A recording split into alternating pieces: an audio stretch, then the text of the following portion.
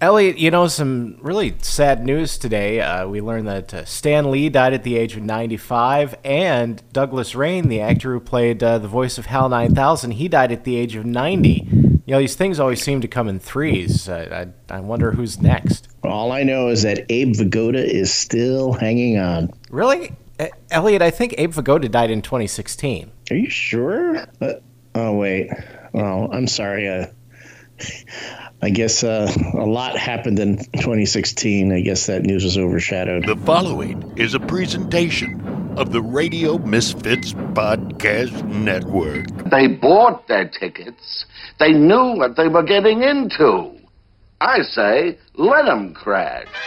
Geek Counter Geek with Keith Conrad and Elliot Serrano.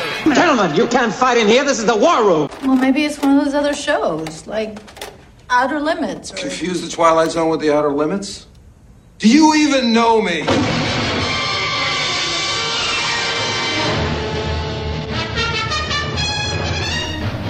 Geek Counter Geek number 128. I'm Keith Conrad, joined as always by Elliot Serrano. Follow the show on Twitter, twitter.com/geekcountergeek, facebook.com/geekcountergeek. And Elliot, you know, certainly really sad news with the passing of Stan Lee, but not necessarily unexpected because, you know, the guy was 95. He had one heck of a long, full life. He did. I was very fortunate to meet him a few years ago at C2E2. It was funny that as the C2E2 show was really picking up steam, he was one of their big guests. And I remember this was when I was still a freelancer for Red Eye. The PR folks from C2E2 reached out to me. And they went, I'll never forget, the PR person goes, so would you be interested in moderating Stan Lee's panel? And if not, could you tell me someone who would? Wow. And I'm like, hello. I replied yes to that one really quick. And so I had the opportunity of meeting Stan Lee and be on stage with him at C2E2.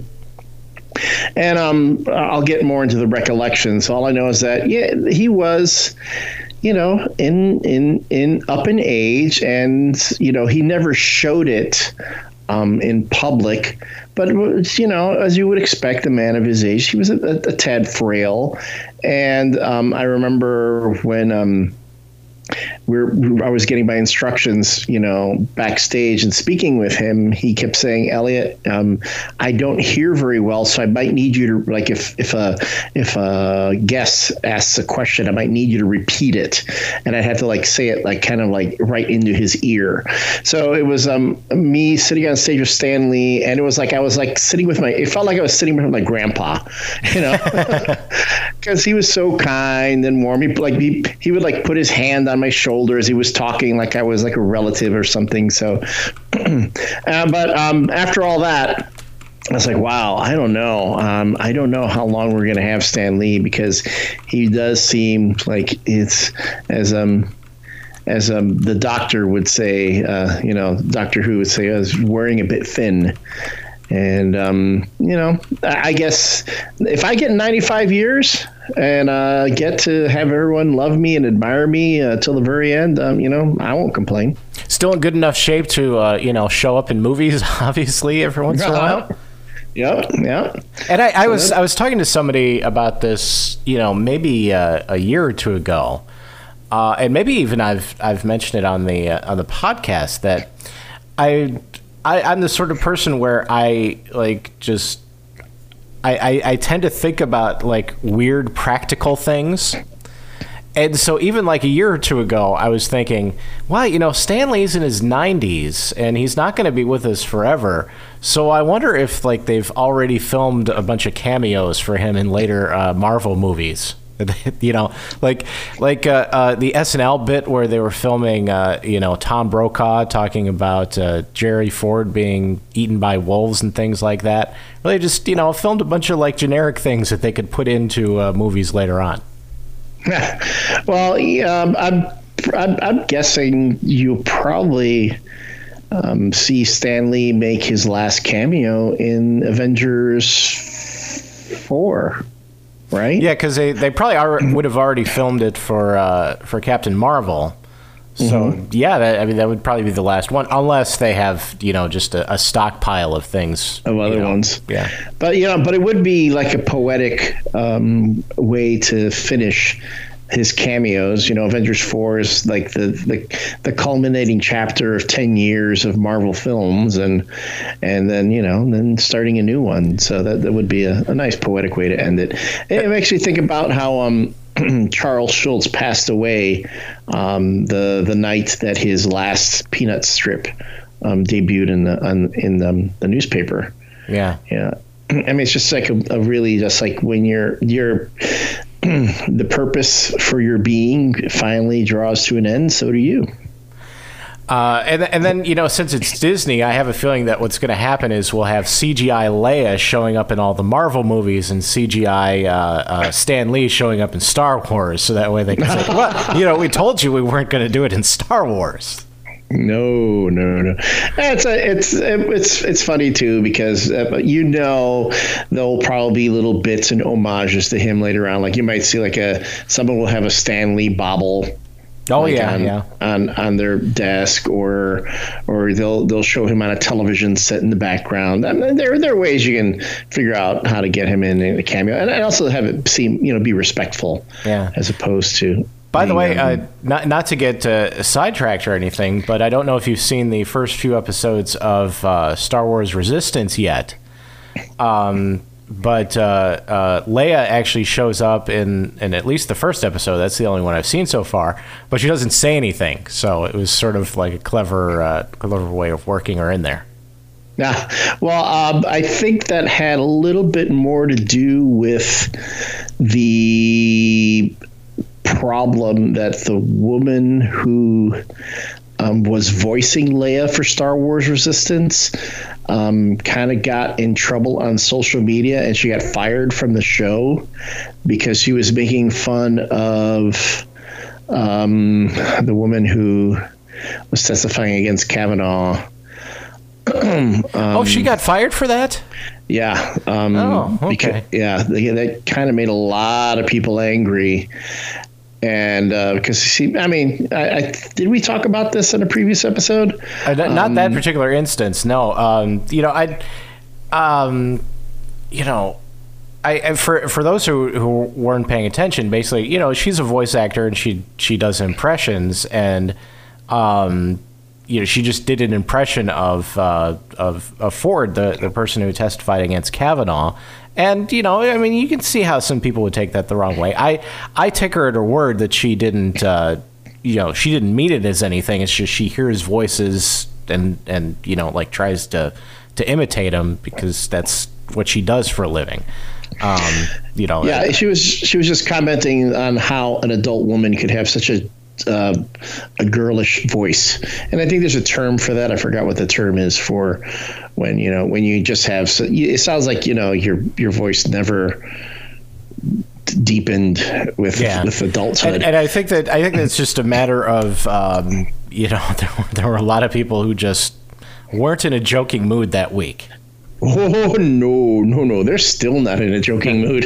Yeah, I was about to say, you can say maybe just that week or, ever at this point now. But at this point. I'm surprised that she got fired for that because, to me, you can argue over whether or not it was a good idea to do that. But I take her totally at her word that it was just, hey, I heard this interesting voice on TV, and I kind of wanted to try to do it.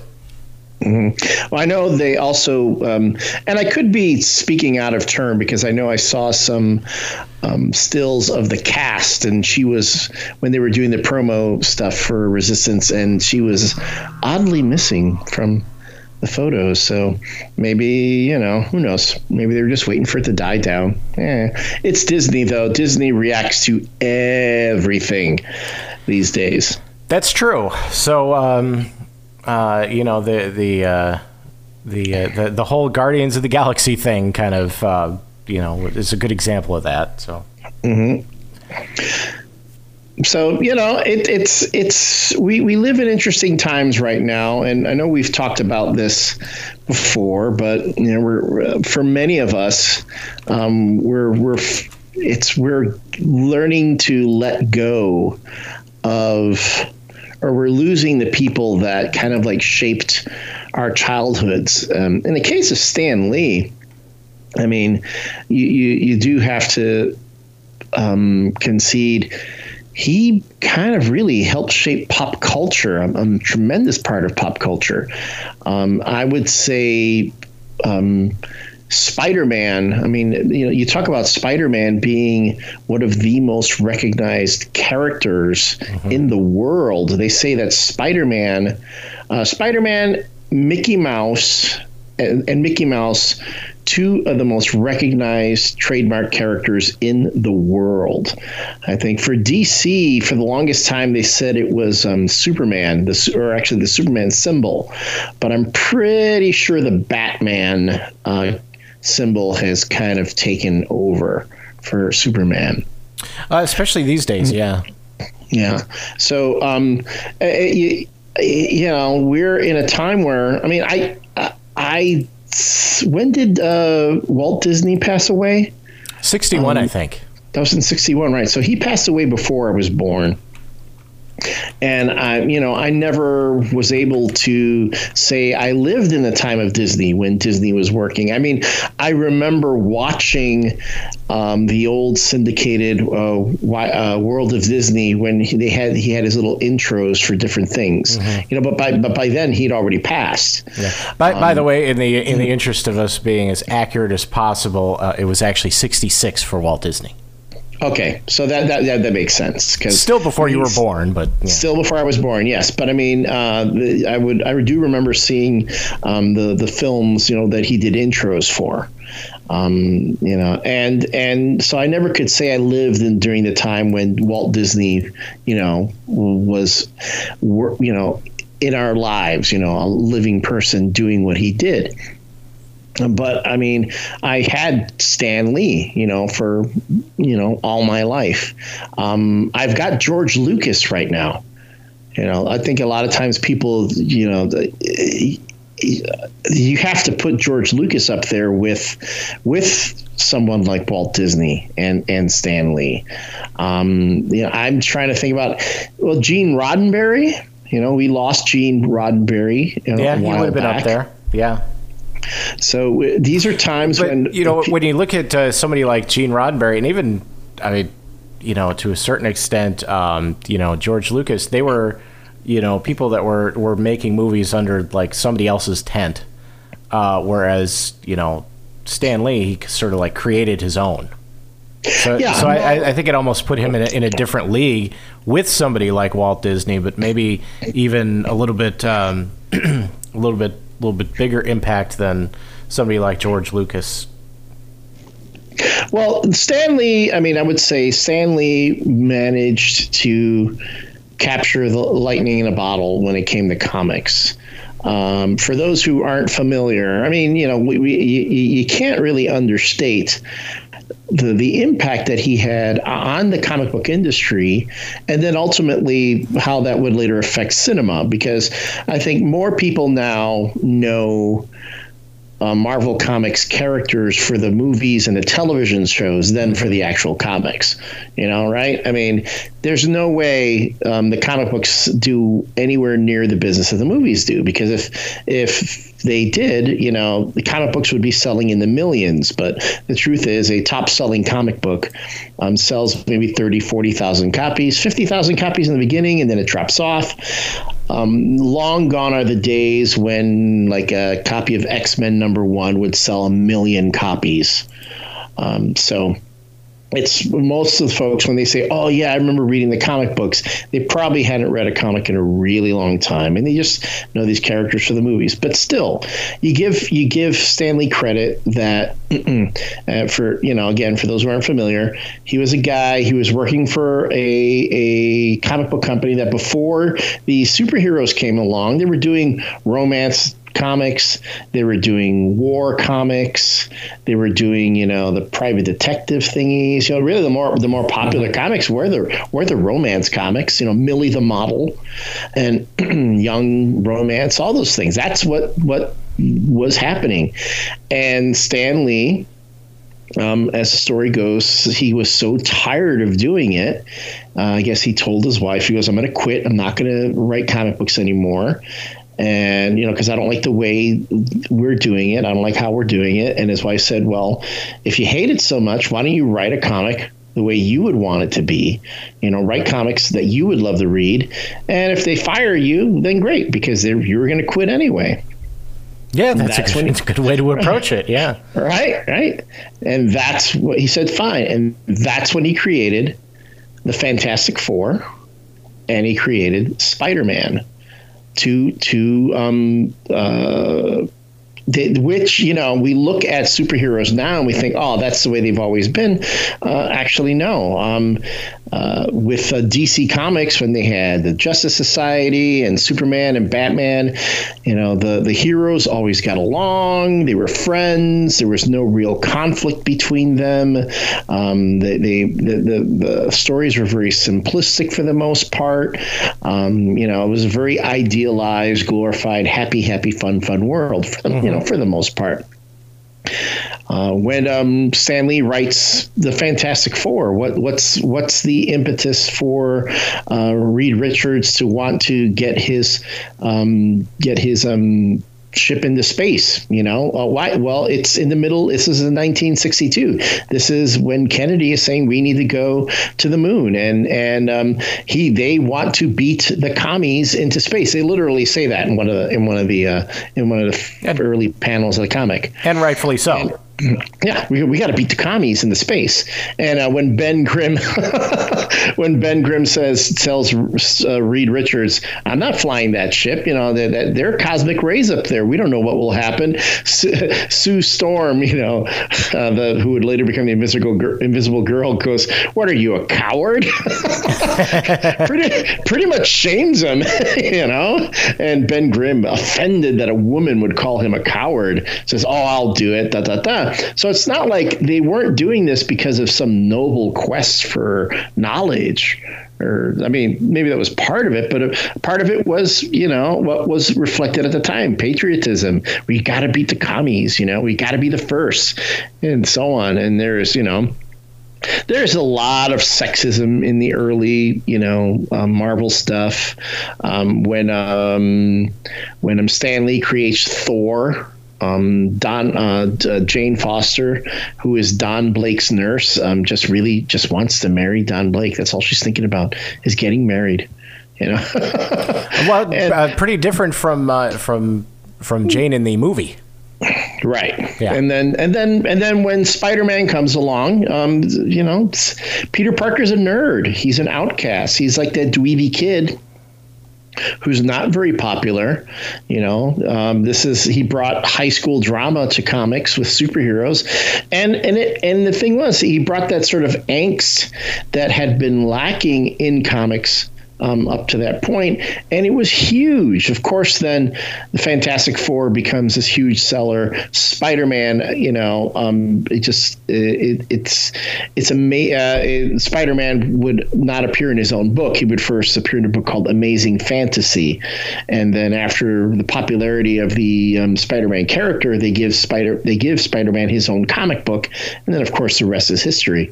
You can't. The thing to also note too, for all the and for all the credit Stan Lee deserves that he got and that he deserves, he did have some incredible artists working with him on those books that maybe if he had a different artist, the books don't go over as well. I mean, he had Jack Kirby working with him on Fantastic Four and Steve Ditko on Spider-Man.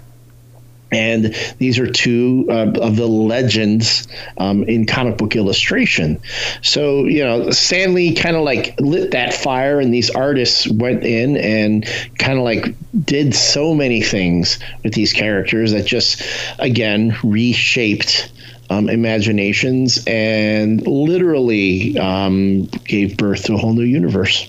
Well, how much of the Marvel Universe is, Stan Lee, and how much of it was, kind of, at the very least, a group effort or other people bringing their ideas? Well, you're going to have a lot of folks argue that. Just like a lot of folks will say Bob Kane gets credit for creating Batman. Yeah. And yet there were so many people who were involved in the Batman character as it went, and all the things that they created. People feel very slighted that they don't get the credit, like Dick Sprang and others. Well, I mean, it's very similar to what we experience when everybody's wondering who's coming up with these brilliant cold opens every week. Exactly the same thing. Exactly the same thing. Let's just say it's an AI that writes it for us. It is, yes. We had an AI watch 122 episodes of Geek Counter Geek, and this is the cold open it came up with. So, but to the issue of really who you would credit, I mean, of course, Stan Lee, for those who, another interesting tidbit about the process that went into creating a Marvel comic book. So consider this. After the creation of Spider-Man, the Fantastic Four, and then, of course, the X-Men. X-Men would be another comic book that Stan Lee and Jack Kirby would create together. They would then create the Avengers. They would create the Incredible Hulk, right? So you're starting to see a lot of a lot of really incredible concepts just bursting out onto the scene, and people are just eating it up. Mm-hmm. And it got to the point where, and Stan Lee was, in the beginning, they were writing everything. So his thing was he couldn't keep up with the scripts. So what he would do is he would sit down and he would write a comic book at 22 pages. He would just sit down and write what happened on each page, and then he'd give it to the artist, and the artist would sit down and draw the pages, and then he'd get the pages back to Stan Lee, and Stan Lee would then fill in the dialogue, and that's what you would later call the Marvel style. Mm-hmm. Marvel style. Because so when you write a quote unquote Marvel style, a script for Marvel, you just you have to say what happens in each panel and then write in the dialogue. But for the sake of economy, Stan Lee just said this is what happens on each page. He let the artist kind of figure out the number of panels and the layouts and the storytelling, and then he would put in the dialogue afterwards. So you have to give Steve Ditko and Jack Kirby a lot of credit for how the comic books looked and the dynamism of them, because let's face it doesn't matter how good a writer is, if you open the book and the art looks like crap, you're not going to want to read it. So right, yeah. So they played a tremendous part in that. So I think, while again, Stan might have given the spark, you look at the Thor movies, and that the Bifrost, the bridge, the rainbow, the beam of rainbow light that the Asgardians use to travel from Earth to Asgard, right? Which, by the way, when you describe it in any way, sounds like the dumbest thing that's ever been said. But in the movie, it works. Exactly, it is. And if you read the early Thor comic books, I mean, it's literally a rainbow bridge. It's Jack Kirby drew a bridge that the Asgardians walked on. It was literally a rainbow that you could walk on. But for its time, it was like, wow, that is so cool. Now we use the term rainbow bridge all the time, to refer to passing on to the next life, right? Right. But that was a concept that no one had ever seen before, and that's something they brought to the comics. Iceman, a snowman, a man made of ice. From X-Men, Cyclops, a man who could blast beams from his eyes. Not cool like Clark Kent's heat vision.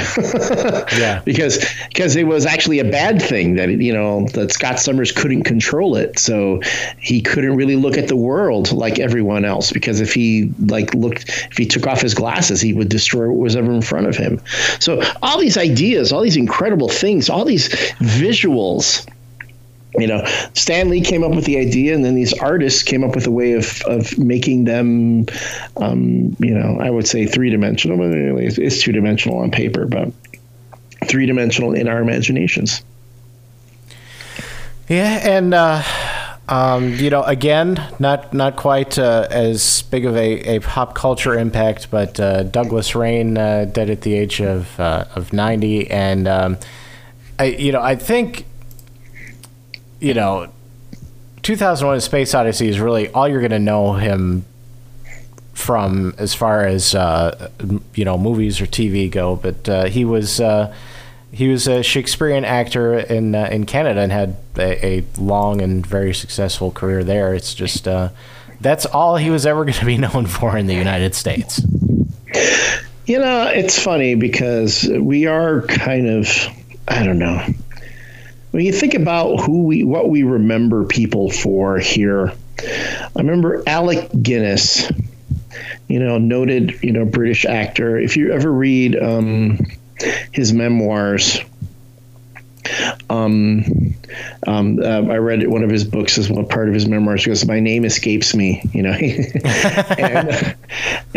he talks about how much he really detested how everyone knew him as Obi-Wan Kenobi. Yeah. Yeah. I think for a time, I don't know, maybe, and that was just in his memoirs, maybe at some point he just got to be okay with it. Who knows?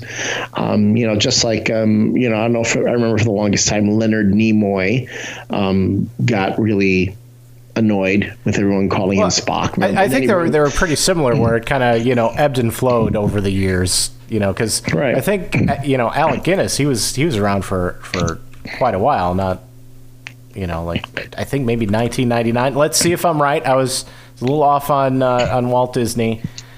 2000. Okay, so I was pretty close on that one. Yeah, so I don't think he was active for quite a while, towards the end, but he was actually still with us until 2000. And I think just over the years, it probably kind of ebbed and flowed, where he was a little more anxious to talk about that than others. Because for me, as big of a Star Wars fan as I am, I know Alec Guinness for Bridge on the River Kwai. Yeah. It's just, that's the scene where right before the bridge blows up, he's a British officer and he fixes his uniform because he has to look, because he has to be British. British before, boom. And that will, to me, is like the what I'll always remember him for. But you have all these folks that they will always know him for Star Wars, Obi-Wan Kenobi. That will be his thing. Don't get me wrong. I'm not saying it's necessarily a bad thing. He gives such a great performance as Obi-Wan in A New Hope. Both him and Harrison Ford pretty much carry that movie. Right. And when you think about it, when you have a scene when you can see Harrison Ford and Alec Guinness doing a scene together, that's like two great generations of actors, coming together on screen. Yeah, it really is. Alec Guinness and Harrison Ford. How often are you going to say you're going to see that sort of thing? So that's why I always say, Mark Hamill has led one hell of a life. He got to act with, Peter Cushing and Alec Guinness and all these great actors, all these great legends of before, and got a chance to just have them touch his life. But so I don't want to say that it's a bad thing that people remember Alec Guinness for Obi-Wan, but back to your point, it's a shame though if that's the only thing that they remember you for, especially when you have such a long and storied career. Yeah, and I think that with Douglas Rain, I think it's maybe a little more understandable because he didn't have the big resume of starring TV and movie roles the way that Alec Guinness did. So, but hey. I think HAL 9000 was actually one of the top 10 villains of all time, according to the people who decide these things. So I mean, that's not a bad thing to be remembered for, especially if you don't have the long resume of TV and radio projects. HAL wasn't a bad computer; he was just programmed that way. And to make sure that we're all on the same page, Abe Vigoda still dead. Still gone. But wait, Hal Linden? Do we still have Hal Linden? Is Barney Miller still with us? I'm not sure, but I don't think so. I think he's been gone for quite a while. Let's see, 2016. Oh no, Hal Linden is still alive. Okay, so wow, we'll keep you up to date on that moving forward. Because I know, most of that Barney Miller cast is no longer with us. Yeah, a lot of them we've passed on. Right now, though, I will say, again, we are very fortunate that I think, as I said this before, and I'll say it again, we need to learn to celebrate and appreciate these people in our lives while we still have them. We're very fortunate. We were very fortunate to have Stan Lee for as long as we've had him.